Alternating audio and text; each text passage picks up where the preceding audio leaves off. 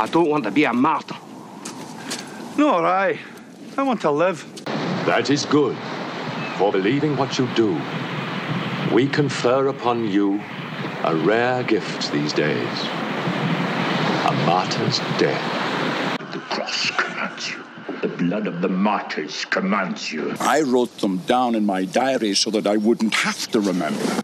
All right, it is time to dive into what will, at least up to this point, be the most controversial martyr.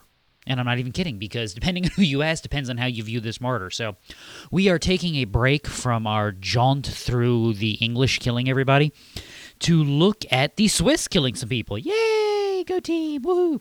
No, 16th century Switzerland. I will not bore you with the hours and hours it would require to explain to you how Switzerland gets to where it gets to, but in the 16th century, it is basically situated amongst powerful city-states. So, called cantons, you can think of them as ruling districts.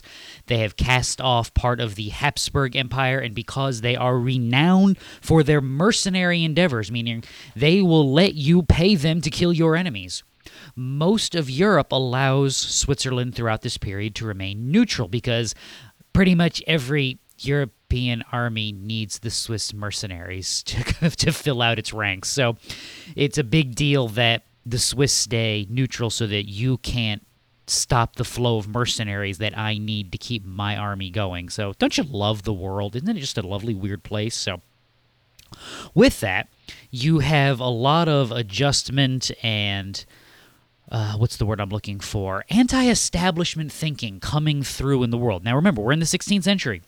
There is reform within the church accelerating pretty much everywhere. So Thomas Cranmer is at work in England. Martin Luther is at work in Germany. You want to talk about a great name?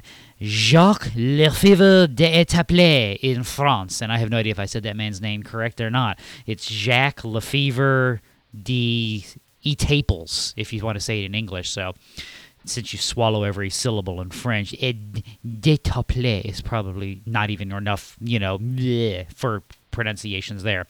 So in other words, there are people sprouting up everywhere, all over the place. And what's interesting is some of them are seeking to work outside the church. So you'll have Cranmer splitting the Church of England away from Roman Catholicism. You will have Luther attempting to work within the structures of the church and eventually splitting away. You will have Desiderius Erasmus traveling all over Europe, who will forever be trying to reform the church, but will never be willing to depart from the church. And then you have guys like Zwingli, who are, they're out right off the bat. Now, this is my favorite thing, okay, because this is the most Middle Ages European thing ever. The great controversy that leads to the kicking off of the Protestant Reformation in Switzerland is known as, you ready for this?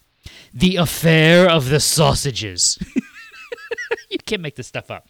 All right, it's 1522. We're going to get to that in just a second, so let's get to Zwingli himself real quick. He's born in 1484. He is a humanist student. He is influenced by Erasmus, but he is also a great student of Augustine. And remember, in your world today, humanism is evil because humanism is secular. It is concerned only with materialistic philosophy. In the Middle Ages, humanism was the bee's knees. It was not a secular philosophy. It was a rebirth of the study of human work. It was a rediscovery of Greek and Hebrew and of Latin and of the ancient philosophies. It was a spreading and growth of the theology of Augustine, of the understandings of who Jerome actually was beyond just the writing of the Vulgate, of the commentaries and the work of the church fathers, not just as they're taught in history class, but as it's taught from their own hand in their own writing. Humanism gives birth to all the good things about the human mind, and its secularization gives birth to all the evil things of the human mind.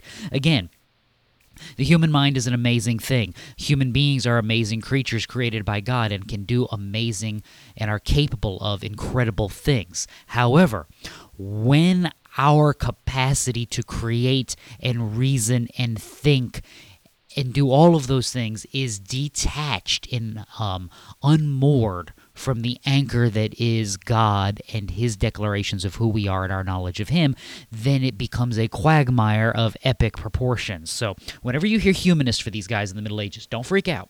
That's a good thing. So in 1519, he becomes the priest in Zurich, and he is stationed to the Grossmünster. Now, I'm sure I'm not saying that exactly correct with the German pronunciation, but it is literally the Great Minster, and I encourage you to go look up pictures of Grossmünster. It is an awesome, cool church to look at, and what's really cool about it is that Zwingli and his successor, Heinrich Bullinger, were iconoclasts. No statues, no murals, no paintings, no artwork. It's a little austere, to put it mildly. But the building is so massive. It was built in 1100. I mean, this grand cathedral. But you're so used to seeing these grand cathedrals with all this artwork and different things and woodwork, and it's just not there. And it's kind of a bit of a whiplash in your brain, but at the same time, it's really, really cool. So in his work in 1519, he forsakes the traditional structure of the Mass and begins following a humanistic, an Erasmian process, where he takes Erasmus's New Testament, and Erasmus had just published an edition of the Greek New Testament, and he begins to just read through it. And as he's reading through, starting with the Gospel of Matthew, he's pausing and commenting on it. This is the birth of exegetical preaching, verse by verse, expository preaching. So as he's doing this, he's making commentary, he's pushing for the morality of Scripture, for the teachings of Scripture, for the application into lives, and he does this with Matthew, and he does this with Acts, and he begins to formulate a biblical theology in this manner. And he'd been doing this really since, I believe, 1516. Now, in 1522, there is a Protestant breakaway group that is accused of some wrongdoing. Why? Because they had made, prepared, and entered into a feast that was centered around sausages. They had a sausage feast. Insert your own jokes there. The problem was this was during Lent. And in Roman Catholic theology, you do not eat meat during Lent. Fish is not meat. Don't ask me why that distinction is there. There's a really good reason for it, and I'm not going to take the time to go into it. So, you have to think of like chicken, pork, red meat. That's meat. Fish is not meat. So you don't eat meat during Lent. Well, these guys were eating sausages, and Zwingli actually writes a book in their defense centering upon Scripture. The non-demands of the New Testament on food restrictions, the ability to celebrate or not celebrate depending on the conscience. This is a big deal in kind of the kicking off of the Reformation in Switzerland. So several of the cantons become Protestant, several of the cantons remain Catholic. You get the Wars of Kappel as a result of this, which is literally religious warfare. Now, Zwingli's doctrines. You can go look him up himself. He literally wrote them down, wrote Confessions of Faith, had debates with Luther, had arguments with von Eck, who was the debater against Luther in many cases, had correspondence with Erasmus. He's an interesting guy. Champion of biblical centrality. That's the exegetical preaching. This was going to be a hallmark of the Protestant Reformation. The movement away from the Mass, the sacrificial work of Christ in the communion, which we're going to get to in a second, and replacing that with the centrality of the preaching of the Word, with the apostolic faith. He's a champion of covenantal theology, even holding to infant baptism as a replacement of circumcision. While I would disagree with him on that, I appreciate the understanding of the covenantal aspect of Christianity in the not abandoning the Old Testament just because we have a New Testament. And then the memorial view of communion. So this differentiates from Luther's real presence, which would be termed as consubstantiation, and it definitely differs from the Roman Catholic understanding of transubstantiation. So in transubstantiation, the priests doing his little voodoo that he is doing that because he is calling down the body and blood of Christ to inhabit the wafer and the wine. So there is a re-sacrificing, a bloodless sacrifice of Christ every time the Mass is held. Zwingli's answer, because of his biblical centrality, says no. Christ offered a sacrifice once for all. This is a memorial, a remembrance of that sacrifice, and a memorial of the kingdom as a reminder that we are awaiting final fulfillment. So, again, I like this. So, why is Zwingli a martyr? Well, it depends on who you ask, because I think he's a martyr because he basically dies for Protestantism. How does he die, though? In battle. Or if you want to go, in battle. So, the Catholic cantons end up declaring war in the Second Wars of Kappel and invade Zurich, the small army of, what are people from Zurich called? Zurichians? I don't know. The people of Zurich march out. They are outnumbered 2-1, which in ancient warfare is really, really not good. It's okay if you're doing like defense under siege. You can actually hold up if you're outnumbered 2-1. But in open field combat, being outnumbered 2-1 is really, really bad. So they basically get wiped out. There are actually not a lot of casualties, despite the fact that 3,500 people are in battle. But amongst the casualties is Zwingli.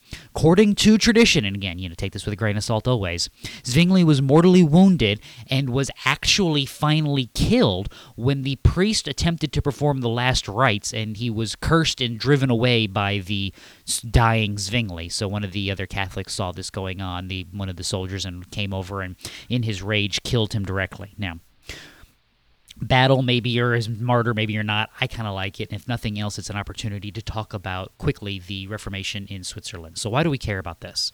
So we can have bravery in battle? No. We care because notice how the doctrines of the Reformation are cropping up in so many places all at the same time. That's because God has always been at work and has never lost the truth with his people. His people have never been forgotten and never been forsaken. And the strength of God that sends the Reformation in England, in Germany, in France, in Switzerland, even has guys like Savonarola, who we've talked about, in Italy. You have all of these things going on because God is constantly at work, and he is strengthening his people and preparing them and fitting them for his eternal kingdom. Take heart, Christian. His work is not done. And until we meet again, read your Bible. It'll do you good. Bye.